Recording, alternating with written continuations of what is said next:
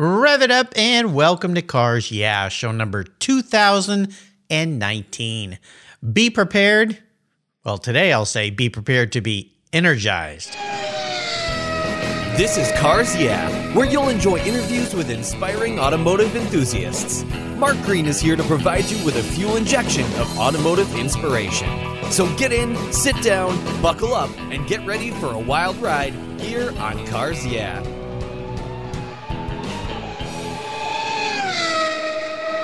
Hello, inspiring automotive enthusiasts, and welcome to Cars Yeah. Guess what? Today I'm in London, England. What a beautiful place with a very special guest by the name of Jonathan Carrier. Jonathan, welcome to Cars Yeah. Do you have any gear, and are you ready to release the clutch?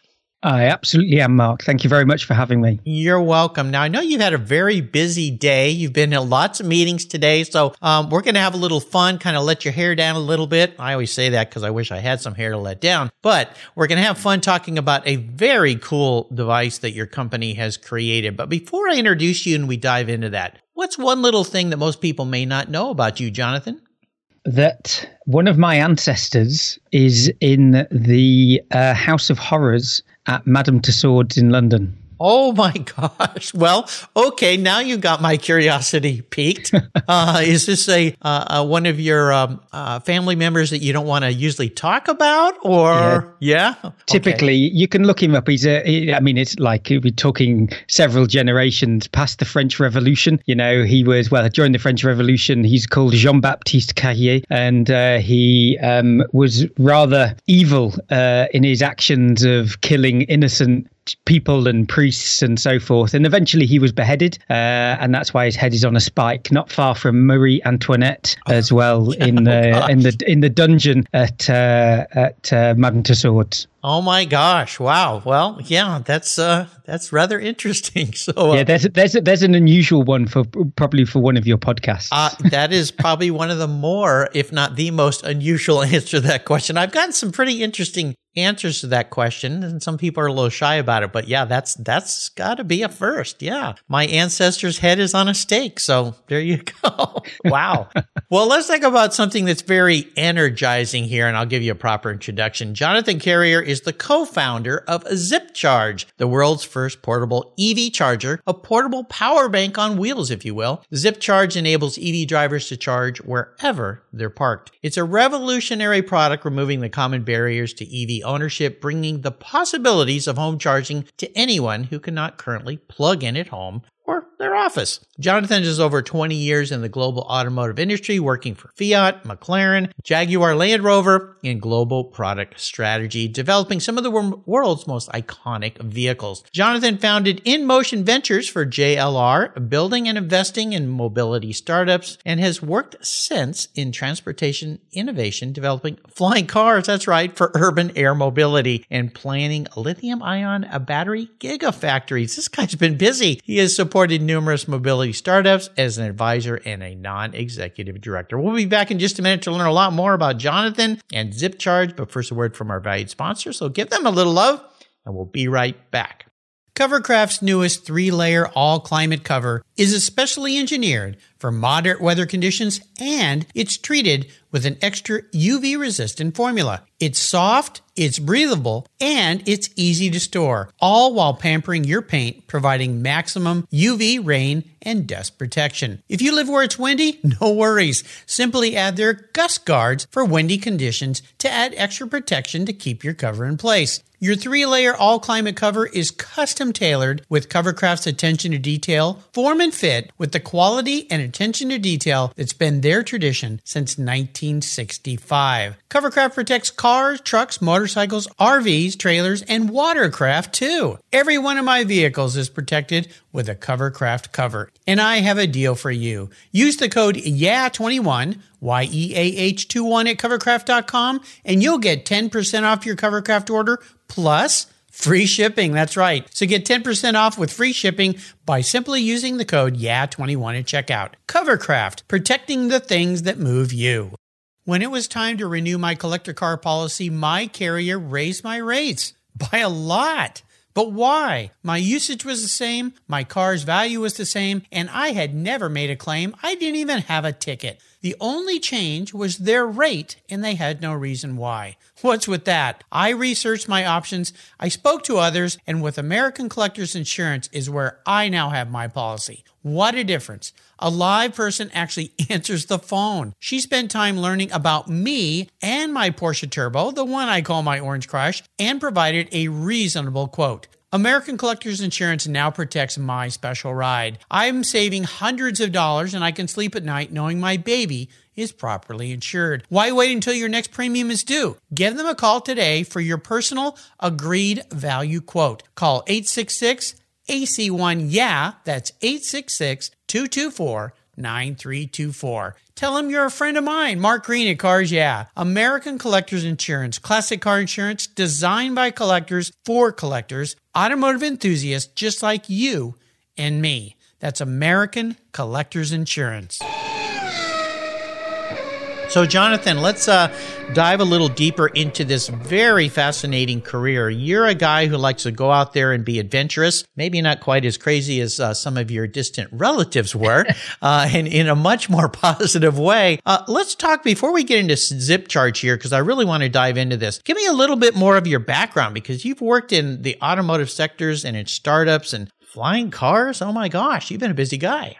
Yeah, well, I've always been passionate about things that move, and I've been besotted with cars since I was 3 years old. I could name every car on the road when I was 3. And whilst car wasn't my first word, it's absolutely been at the heart and center of pretty much everything I've done. That made my kind of journey through school and education relatively simple, because I only had one focus, which was how do I work in the car industry? And therefore that led me to do an engineering degree, mechanical engineering, which is kind of out of favor at the moment because everything's electronic.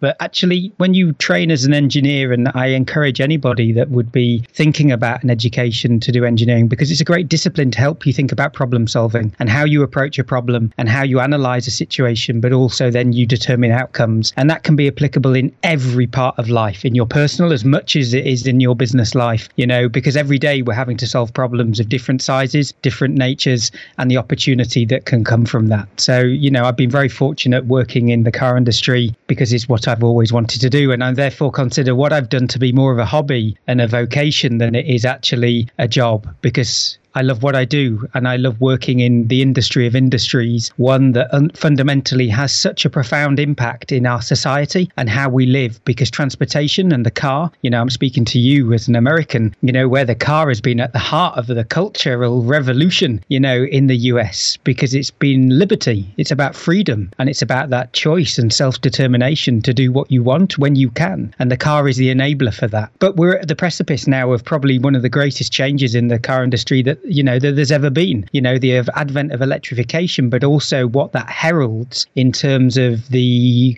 shift towards autonomous and also mobility as a service that fundamentally is reshaping. So there's never been a more exciting time to be working in this industry of industries and be a part of shaping that future and contributing, to it.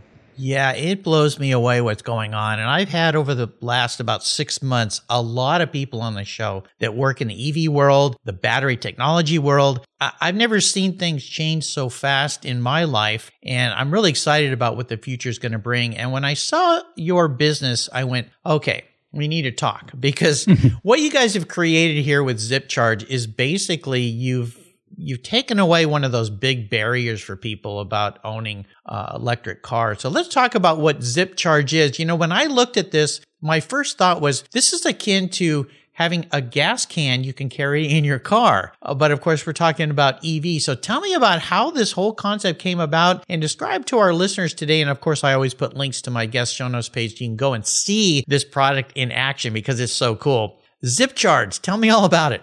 Sure. So the initial idea for a portable, what you'd call a jerry can or, a power bank, depending on your perspective, and we'll come to discuss more about the difference between the two, actually came from my co-founder, Richie. His brother lives in a part of London, similar to where I do, where we don't have any parking. We don't have driveways. We don't have garages. We live in what's called a terraced house, which is basically houses all connected together, what you'd call a townhouse in the US. But even with a townhouse in the US, it's not uncommon to have a driveway and or a garage that can sometimes go along with it. Whereas here, everybody's left to park on the street. That means you can't have a home charge point because you can't put cables across the sidewalk. You can't, you've got no way to charge it. So you're reliant on public infrastructure. His brother had bought an electric vehicle. He was going to the local Shell gas station to use the public charger there, but quickly found, even with the rise and small number of EVs on the road, that he was having to queue at most times in order to try to access it. So he said to his brother, knowing what he did as an electrical engineer, surely you must be able to come up with a way to solve this problem. So kind of Richie scratched his head and went, yeah, we could make something that's a portable battery, something that would allow you to charge it and then put the charge into the vehicle. And that's where the genesis of the idea was born. I came on board because we've known each other for about 18 years from when we've worked at McLaren together. So, we've always been in touch and friends, and then basically helped turn the idea into a product, so one that's relevant. Who's the market? Who is the customer? How do we develop a product that has value for the customer? How does it solve the problem? What is the problem? And how can we therefore turn that into something of value for the customer and then value for us to grow a business from? And that's the journey we've been on over the last 18 months or so is to realize that vision, which is what you see in the Go today. So when we looked at that, whilst his brother's situation, is replicated by many other people, actually there's a broader opportunity here. Rather than thinking about it as a jerry can, so an emergency tool, something you take with you, so in case you run out of gas, it's far more empowering to think about the device as a power bank, just like for your mobile phone. Everyone typically has a power bank for their mobile phone and you plug it in when you can. You don't necessarily use your power bank when the battery on your phone goes to zero.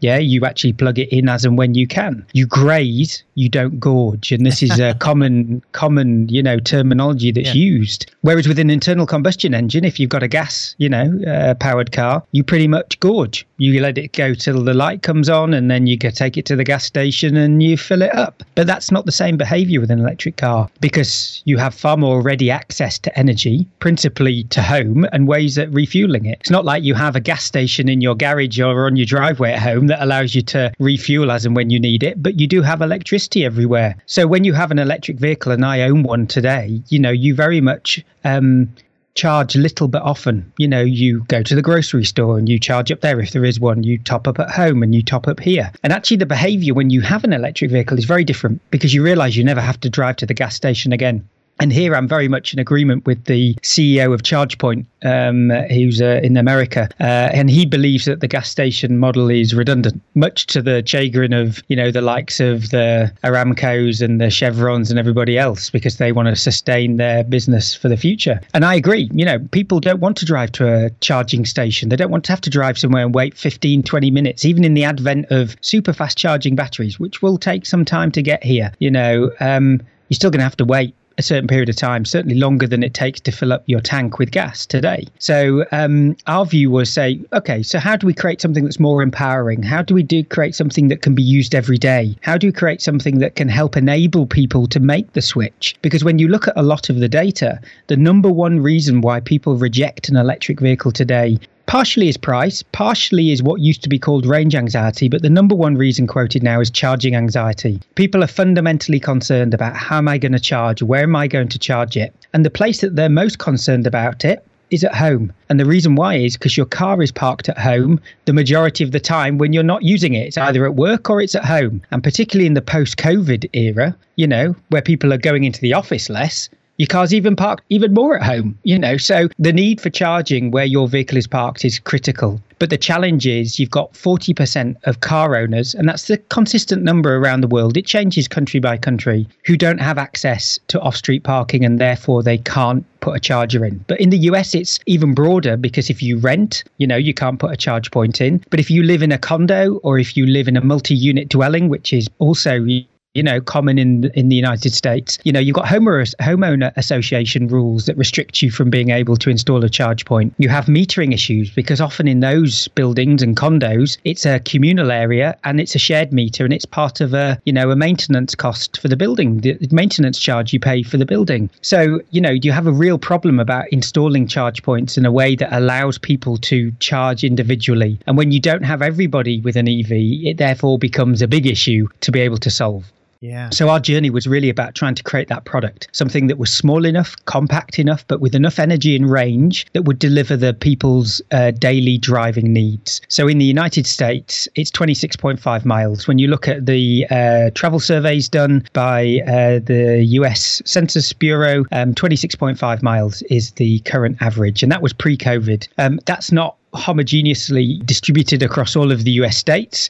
Clearly in Wyoming and Utah, you're going to be doing more. You do 35, 36, 37, you travel more distances. But when you look at New York and California and even Florida, the three main markets where electric vehicles are sold in the US, the actual driving distance is in the low 20 miles a day. And in Europe, that figure is about 17, 18 miles. It's slightly higher in Germany. UK is about 17, 18. But pretty much generally around the world, everyone drives on a daily basis, on average, somewhere between 15 to 25 miles. And therefore, our product delivers a range in a Tesla Model 3, the world's biggest selling, electric vehicle, of between 20 and 40 miles. So therefore, it's enough to give you your daily range needs. So you can top it up every day. You don't even have to top up once. You could top up twice or three times because it's super easy to charge. You plug it into any socket. It charges up in just over an hour. You wheel it to your vehicle and it takes half an hour to discharge. And then you've added your kind of daily range. You could even then take it to work with you. You could plug it in at work, get electricity for free if your employer doesn't mind. Yeah. And then charge it in your lunch break. You've got so many different options. And the reason why is because you can turn any parking space into a charging spot. So instead of being reliant on charging infrastructure, which has a one-to-one relationship with the parking space, you can make any parking space able to charge your vehicle by having that charger. So, what we're trying to do is turn that concept of charging on its head. We say we want to add a new dimension, and that new dimension is around flexibility. So whilst it might not give you all of the energy you need, it can give you enough energy for your daily needs and therefore supplement it. And therefore we think that's a good thing. It's a good thing because it can encourage more people to adopt electric vehicles. Now, depending on your perspective on climate change, if we can encourage more people to adopt electric vehicles and therefore make that shift, then theoretically the better it is for society and also the challenges that we faced ahead as a world. So our view is this is a nudge technology, something that can really encourage people to make that switch. It's not something that's replacing existing charging infrastructure. It's a complementary addition to how people will charge their vehicle, but also solve a very big problem for 40% of people that own cars and drive cars that won't be able to charge. And in a world of tomorrow where everybody has to have an electric vehicle, it's slightly different in the US, but in Europe, they're saying 2030, they're all going to be banned. You'll only ever be able to buy electric or a plug-in hybrid for a certain period of time for 5 years in the UK at least. Then everyone's going to need to be able to have access to low-cost, convenient charging anywhere you park. And that's ultimately what we deliver. Holy cow. Man, this is pretty cool. I think back to a company I worked before. We sold a lot of things for garages and cars. And one of the things was a battery pack so you could, if your battery goes dead. And this thing was about the size of a briefcase. It weighed about the size of 20 bricks. And it was kind of a pain and so forth. And then I look at what now this is old long ago. Now I'm looking at what you're doing. It looks like a roller board that you could take on an airplane and put above. Very small, obviously not massively heavy because looking at it, your videos on your site, you pick it up, you can put it in your trunk. Yep. I think it's absolutely marvelous. And that's why I wanted to have you on the show. And again, I'll encourage you listeners to go check out the links to the website so you can see what we're talking about. I think it's going to blow everyone away. My son lives in San Francisco, doesn't have a garage, lives in a kind of a condo type thing. And same thing. He goes, we'd buy a Tesla tomorrow, but we can't really use it very effectively. And they have a bit of a drive when they do go down to the office, but most of the time they're working at home. But this would be a resounding solution to his challenge, which would fix things right away. So very exciting. We're going to take a short break and thank our sponsors. We come back. I want to talk a little bit about your personal passion for cars, because I understand you kind of like vehicles. Like you said, your second word was car, not your first word when you were a baby. So we'll be right back. This is cool stuff. AutoGeek's Blackfire SiO2 Spray Sealant.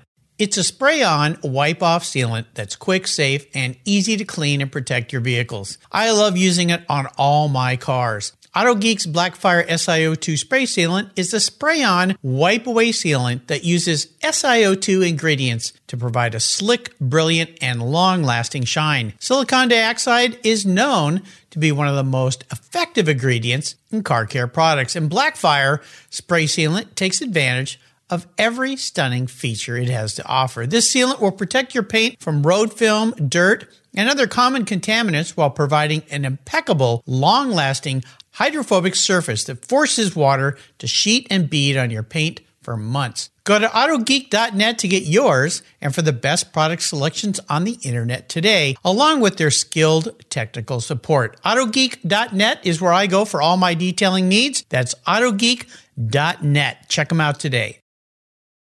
If you're listening to this program, there's a pretty good chance you believe what I believe, that the collector vehicles we love are more than just a means of getting from one place to the other. They're a part of our culture, our identity, and as a people, they bring us together at vintage races, classic car auctions, and 1,000-mile rallies. That's why I support the RPM Foundation, which exists to ensure that the critical skills necessary to preserve and restore these important vehicles aren't lost to time. RPM stands for Restoration, Preservation, and Mentorship, and their goal is to inspire the next generation of vehicle restoration professionals through its outreach programs. And they include Shop Hop, Off to the Races, the RPM Future Class, and many others. These programs engage talented young people across the country and connect them with mentors and a variety of opportunities in the industry. For more information on how the RPM Foundation is driving the future of collector vehicles skilled trade, visit rpm.foundation today.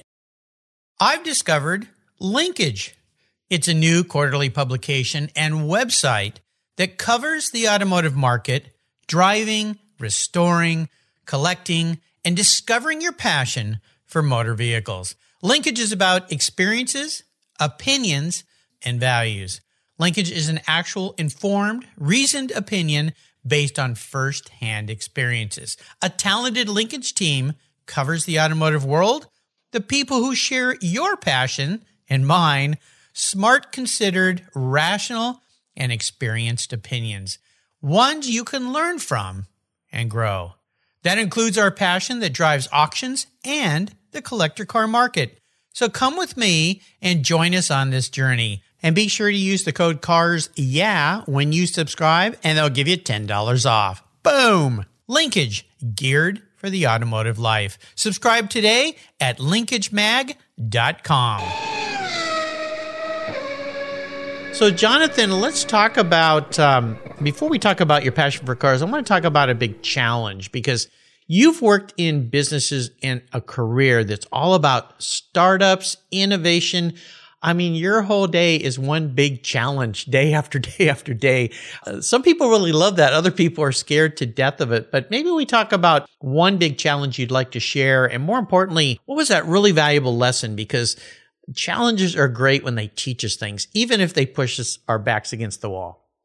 Yeah, probably one of the things from my career I'd point to is when I set up In Motion Ventures for Jaguar Land Rover, which was not a traditional way that large car company went about thinking about innovation and mobility and how it's changing in the future. You know, as every car company now, whether it's Ford, GM, you know, it doesn't really matter. They have to think about business model transformation, and they have to think about how they change their products, because there's so much level of competition and disruption that's coming at them from all angles. You know, whether that's a Tesla or an energy company or another startup, it doesn't really matter. So this was back in 2013, and I had to help convince a business that was very risk averse, because, you know the history of Jaguar Land Rover in recent years. In 2008, it almost turned off the lights. You know, it almost went bankrupt. It was just hours, you know, away from that challenge. And so the business has a culture of being very conscious about every dollar equivalent that it spent, every pound. So there I was saying, well, look, the business is going really well because of all the Land Rovers it was selling, and the Evoque and the Range Rover and Range Rover Sport. You say, look, you need to think about change. But the business is going, oh, but we don't need to because everything's great. Okay, but think about 5 or 10 years' time when maybe everything isn't so great. Right. How do you protect yourself for that future? So I had a huge challenge to be able to help convince people internally to think about an alternative future, and for the business to think about that within the time frame of its everyday operations. You got to remember, in a car company, it's an industrial machine. It's thinking not only in the day-to-day of producing a car and producing, 60 cars an hour from a factory, or even up to 100 cars an hour. And how does it get those out to the dealers to then get into the hands of customers? And how do we therefore get the cash in? And that industrial machine has to be fed, and it has to be fed and also controlled in a way that delivers a high quality, safe product that meets all of the regulatory compliance that a car has to do, from a crash and an emissions and everything else, which is really, really difficult. So when the business is in that kind of mindset, it's very difficult to say, well, think about 10, 15, 20 years hence. How's it going to change and how do you protect your business? So it took me a long time to be able to work even at the most senior levels with the CEO and the board to be able to help them understand that future, but then also to get them to believe in me and what I was advocating about how we could disrupt how large corporates innovated. Taken a lot of the learning from the Silicon Valley, in this way of how do you fail fast and how do you experiment and think about things in a way that a large corporate typically wouldn't do that. And, whilst that's not uncommon now in 2022, even 9 years ago in 2023, that was highly unusual for most car companies, never mind, one that's based in the UK that had almost turned out the light a few years ago. So, I eventually found a way to be able to convince them, because I ended up going to the board because no one asked me to do this. I went to them proactively and tried to convince them with a business plan. I was an entrepreneur in some regards because I was trying to get them to believe in me and the idea that I was presenting to them. It meant I had to ask for money. That's always a difficult ask. It doesn't matter who you're asking, whether it's your dad for pocket money or, Sure. or whatever it might be. Never mind the CEO of, a very large car company to, give you several millions that you need in order to go set something up. So I found that I went to them and said, look, this is what I'm going to do. And here's the financial opportunity. They didn't believe me. Go away, try harder. Yeah. I went back the second time and said, okay, in the time that you didn't approve my, proposal the first time, this is what the competition has done. And because at that time, Jaguar Land Rover had a number of German seniors within the organization, they always looked to BMW and what Mercedes were doing. So, I said, look, this is what Mercedes and Audi and BMW have done in the intervening months. Oh, yeah, interesting. Okay, yeah, I can see. Yeah, but no, go away, try harder. So then I went away again, recut all the business case and transformed everything. And then I came back to them and said, here's the opportunity cost of not doing what I'm telling you. And at that point, then they went, because the opportunity cost was based on the forecast of plans of the core business that they thought was almost a certainty. But when you came along and you told them, actually, what you're planning for success could actually never materialize to the extent that you believe, because there's an unseen and also a level of change taking place that you cannot control, then actually you need to prepare for that future as a defensive mechanism for, the opportunity that you could lose in the future. And it wasn't until that point did then the light bulbs go on, and there was a trigger point that then allowed them to be more amenable and and willing to listen to my proposal and eventually give me the money that I needed to go off and set in motion ventures up for Jaguar Land Rover. So that's probably been one of the challenges. I mean, that's a very short version of the story. I could write a book on it. Yeah. But ultimately, I think it gives you a flavor of some of the advice. Is even if you get knocked back, never give up. That's advice number one. Number two, always find creative ways to help tell a story that will resonate with your audience. And you can tell that in a number of different ways. And number three, try to find the trigger that will get people to hook into your idea and your story that will then get you the permission to be able to do what you want to do. So that's what I'd say. I think you do need a book or maybe a podcast, to share all that. It's fascinating. And I think every company and even down to every individual needs what you just called an entrepreneur, either someone else or someone within the organization that's working, kind of like you think of the skunk works of the old Ford Motor Company when Carroll Shelby would go out and build the GT40 or the GT350 or any of the cars they've done, to give those guys up in the ivory towers or that are looking at all this other current stuff another vision of the future that they really can't have. There's just not enough time in the day. It's a fascinating story. I love it. Really, really cool. Let's talk a little bit about your personal passion for cars. You mentioned that early on, that when you were a little kid, you could identify cars at the age of 3. Tell us about a special vehicle in your life. Yeah, it would have to probably be the first car I owned, pretty much like everybody. For many, if you're American listeners, they won't probably know what it is, but it's quite a storied car to have when you're 17 years old. You got to remember driving, requirements are different, not only in the US and States, but also in Europe, it's slightly different. So we can drive when we're 17 in the UK.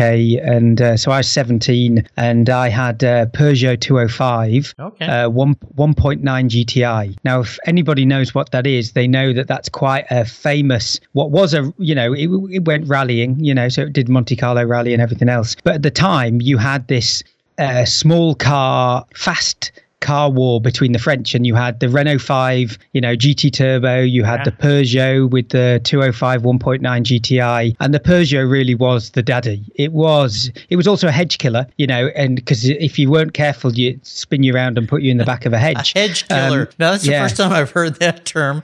but at 17 years old, to have at that time was about 150 horsepower, which everyone in the US go, well, what's that from a 4-cylinder engine? But when you got a vehicle that's weighing 750 kilos, and this, you got to remember, this is in when was I 17? Yeah, so 1995 kind of thing. So it's a long time. 1994, 1995. It was an incredible car to have at that age. But I guess the cars that are most memorable are the ones that I perhaps haven't owned, but I've had the privilege of driving. You got to remember, I was working at McLaren at 23. I was like a kid in a sweetie shop. I was working at in a supercar company where I was responsible not only for all of the competitor intelligence, which meant I could get whatever car I needed in for evaluation. I got to drive all of the supercars at 23 years old, take them home, drive them on the Dunsfold test track. So, Top Gear, and in the UK, they use a circuit. They used to, when it was Clarkson and the rest of them. They still use it now for the current version of Top Gear, just not as often. It's the one that the Stig drives around. Yeah. And I know you have Top Gear USA, but there's obviously the British version. So because McLaren's not far from there, that used to be one of the proving areas that we'd take all the cars and we'd evaluate them. So I was 23 driving Lamborghini Gallardo, 360, 430, you name it, Porsche GT2, and I'd be taking them around. Not only was I trained and had driver training and taught to drive properly and driven cars alongside the likes of Chris Goodwin, who was the test driver at McLaren, then went to Aston Martin, and he's a racer as well. You were taking the vehicles round the Dunsfold test track around Hammerhead, and you were playing at being Jeremy Clarkson. I was 23, 24 years old. You didn't get any better than that. When you're someone who's passionate about a car. Yeah, but I never had to pay gas. I never had to pay insurance, and I got to take the vehicles home, Best of all overnight. Worlds, So I guess many, many different driving experiences, and very fortunate. But I love cars in any regard. I love when I go traveling and I get a rental car. I love the lottery of never knowing what I'm going to get, and therefore the joy or the pain that ensues from learning about that car. But the one thing I'd say that I've always done, and it's the one thing I did at McLaren and I got our engineers to do in particular, was when we appraised a vehicle, I always tried to get people to wash it and to clean it, because you learn so much about a car when you clean it. You learn so much about the fit, the finish, the quality, and ultimately how the vehicle feels. That ultimately, tells you a huge amount about the character of the car. And you have to remember that behind every vehicle is a team of thousands of engineers, people that have produced it, and each car has its unique story, has a unique story about its birth, its creation, who it was serving. And one of the best ways to be able to appreciate that is actually to wash it and to clean it. And it sounds strange, but a lot of my experiences with cars are equally as fun from behind the wheel as it is with a sponge and a chamois leather in my hand, being able to wash them as well. And in fact, one of the pictures I have on my wall over here is me as I think I'm about 1.5, 2-year-old with my dad's car washing it, even in those early ages, washing my dad's Ford Avenger. If anybody knows what a Ford Avenger is, it was a European Ford product, not a great one. Most of the cars in the 70s, they rusted much like they did, in the UK as they did in the US. Right. So, but yeah, I've got every picture, even those that are behind me, of all the cars I've worked on and had the privilege to be a part of and play a role in helping conceive them, because that's it. You work with the designers, you define the product, you understand what it's about, you say this is the target market, and you then translate that into a product that you ensure is going to meet the needs of that customer and deliver the best possible value for them. Because when you engineer a car, everything is a trade-off, and most people don't realize it's just a case of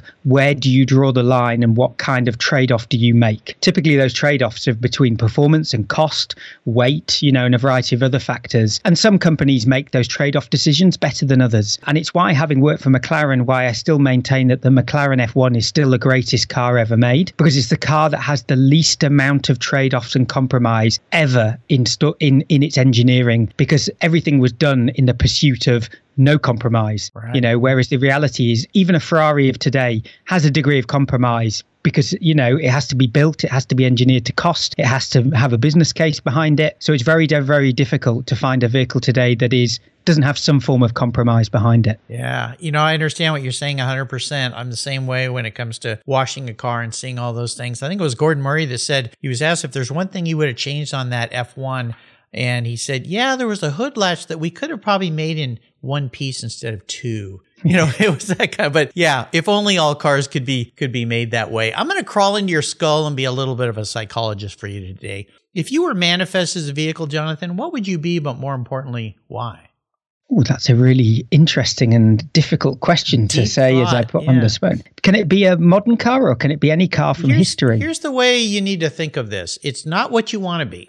It's how you perceive the man in the mirror, yourself as a human being in a vehicle. So could be a Ford F-150 truck or it could be a McLaren F1. I don't know. That's where you've got to dig deep into your mind. Yeah, I don't think it's a McLaren F1 because I'm certainly not highbrow enough. I'm from the north of England, so, I'm very much, in English you say a spade is a spade, so I think I'd probably be something part Italian because I'm part Italian as well as being British. I'd love to say a classic 1960s Alfa, maybe a Duetto, something that's got some longevity, something that people really appreciate and admire for what it is. It's not necessarily the highest performance, but it doesn't really matter because it's good fun along the way. So perhaps that's a good enough thing to say as an example. I think that makes sense. Yeah, that was probably easier than you thought. So there you go. I like it. So let's talk about a great book that you've read that you'd like to share with our listeners. I love to talk about books, love books. Is there a book that you'd recommend? Yeah, an automotive book. I'm actually just going to turn around and show it. So. Okay. Actually, I'm going to recommend McLaren Memories. I've got a copy of that book. Have you got a copy of that book? Yeah. If you think about McLaren and its history, it's actually defined in three parts. First is the Bruce McLaren era, then there's the Ron Dennis era, and then there's the post-Ron Dennis era, effectively. Yeah. Those are the three kind of mega chapters of McLaren. And being someone passionate about cars, when I went to McLaren, I was not only did I do tours of the factory as part of my, job and taking people around, and I'm talking about the McLaren Technology Centre, the one that you've seen that's shaped as a yin and a yang and, the lake and everything else like that. I was also fascinated by the real history of McLaren and where it came from, but also the story of Bruce McLaren, which is really, really powerful. And if anybody hasn't, listened to it about what this guy had to go to as a child, in particular because he had a lot of physical challenges that he had to overcome, to then obviously start racing in his original, little Cooper, and then doing his hill climbs, and then fundamentally how then he used that as a way to get over into, other series of racing and then come over to Europe because that's where it was for racing at the time, and then to found his team. And then you look at the history of their success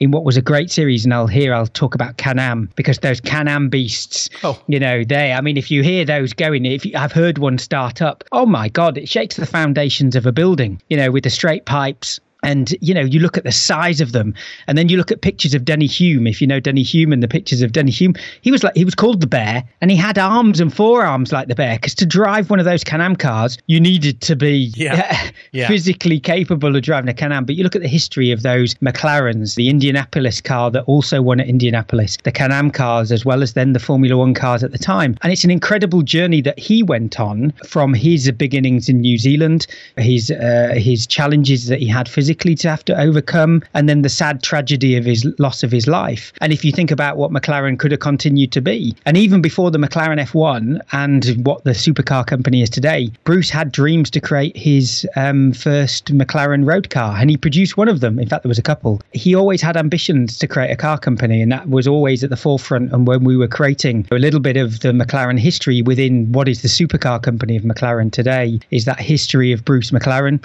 his vision, and also his attitude. As much as Ron Dennis shaped McLaren and how it came to be what it does, a lot of it remains the story of Bruce and his history of what he achieved.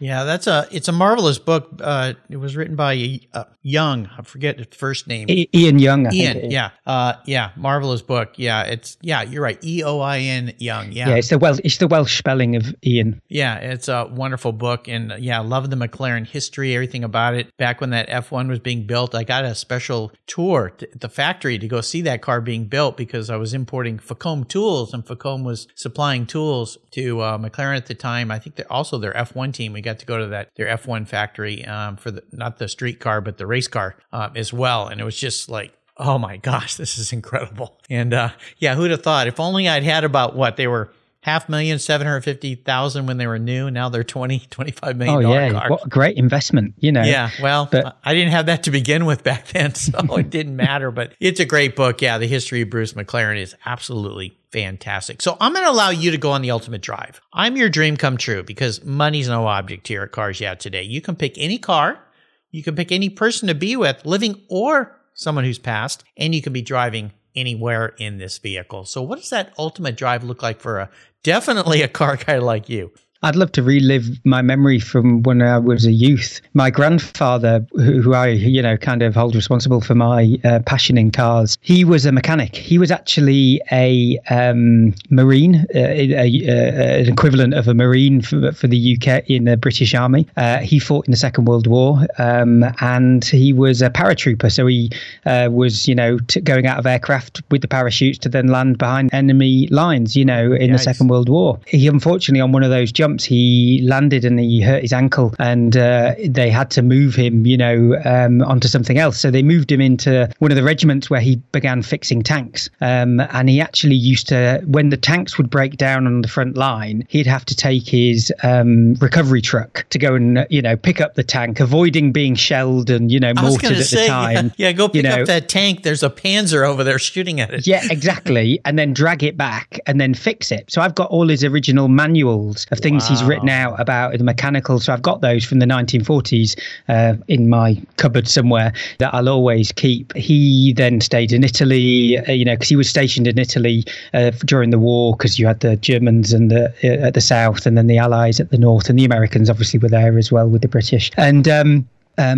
he then came back to the UK with his wife from Italy, which is why I'm part Italian. And he became a driving instructor. So, and when I was a little child, I used to go out with him on his lessons, and it was a Datsun Sunny. It was like a light pale blue, and this would have been in the early 1980s.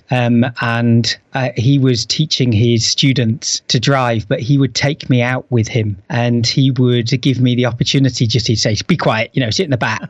But, I would be there listening, watching, and being part of him. So I'd love to recreate that, because my grandfather's never been able to see what I've been able to accomplish in my career, or, see a part of it. But I'd love to have that opportunity to be in his company again and be in that car. And whilst I'm not driving, it's one of those memories that's imprinted on my mind, and one that I'd very much love to experience again. Yeah, that would be pretty cool. Pretty darn cool. I love it. What a great story. You've taken us on a wonderful journey today, and a journey into the past and a journey into the future. And that's been pretty darn special. Before I let you go, is there maybe an inspirational quote or some words of wisdom you might share with us today?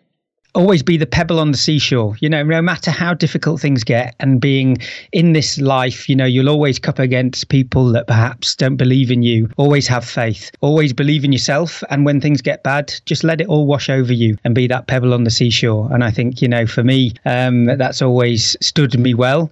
Increasingly, as I've got more mature and more grumpier, as I've got an old man, as I am now, and ultimately, being able to think about how you let things go as opposed to holding on to them. And I think that can do us all a world of good. I have never heard that saying, and I love it. It's absolutely wonderful. I grew up in the ocean surfing as a kid, and always be the pebble on the seashore. Now, is that a British saying? Kind of, yeah. I mean, it's not a common British saying, it's not but it's just a way of saying, no matter what happens, just let things wash over you. I love that. I need to like put that right in front of me on my computer every day. I get a little tangled up when things don't go the way I want them to go. Always be the pebble on the seashore. How can people learn more about ZipCharge? They can go to our website, which is zipcharge.global. You don't even need to type the www. But you can if you prefer. And you can follow us on all of the social media platforms. We're on Twitter, we're on Instagram, we're on Facebook. You can connect to me on LinkedIn. We also have LinkedIn profile for ZipCharge. And also I'd encourage anybody that's interested in buying one of our units to register for pre-orders, which you can do on our website. There's a simple form, as well as very shortly we'll be sending out some questionnaires because we want to identify people for trial, those people who can test the unit and give us some valuable feedback. Cool. So we're encouraging people to sign up for that as well. Jonathan Carrier, changing the future with the ZipCharge. This is so exciting. I love the look of the future for all of us. I think this is absolutely incredible. You've charged me up today here, Jonathan. This is absolutely brilliant. I want to do a shout out to Jules at Influence eMobility. He's the one who introduced me to Jonathan. Thank you, Jules. This has been great, bringing great people to Cars Yeah to share their stories. Jonathan, hey, thanks for being so generous today with your time and expertise and for changing the world. This is so exciting. Can't wait to talk to you again someday. Until you and I talk again, I'll see you down the road with a car that's fully charged. Thank you, Mark. You're welcome. Thank you so much for joining us on today's ride here at Cars Yeah. Drive on over to carsyeah.com to find show notes and inspiring automotive fun. Download your free copy of Filler Up, a fun book filled with gorgeous photographs of fuel filler fun, including quotes from more inspiring automotive enthusiasts. Download your copy today, and we'll see you next time on Cars Yeah.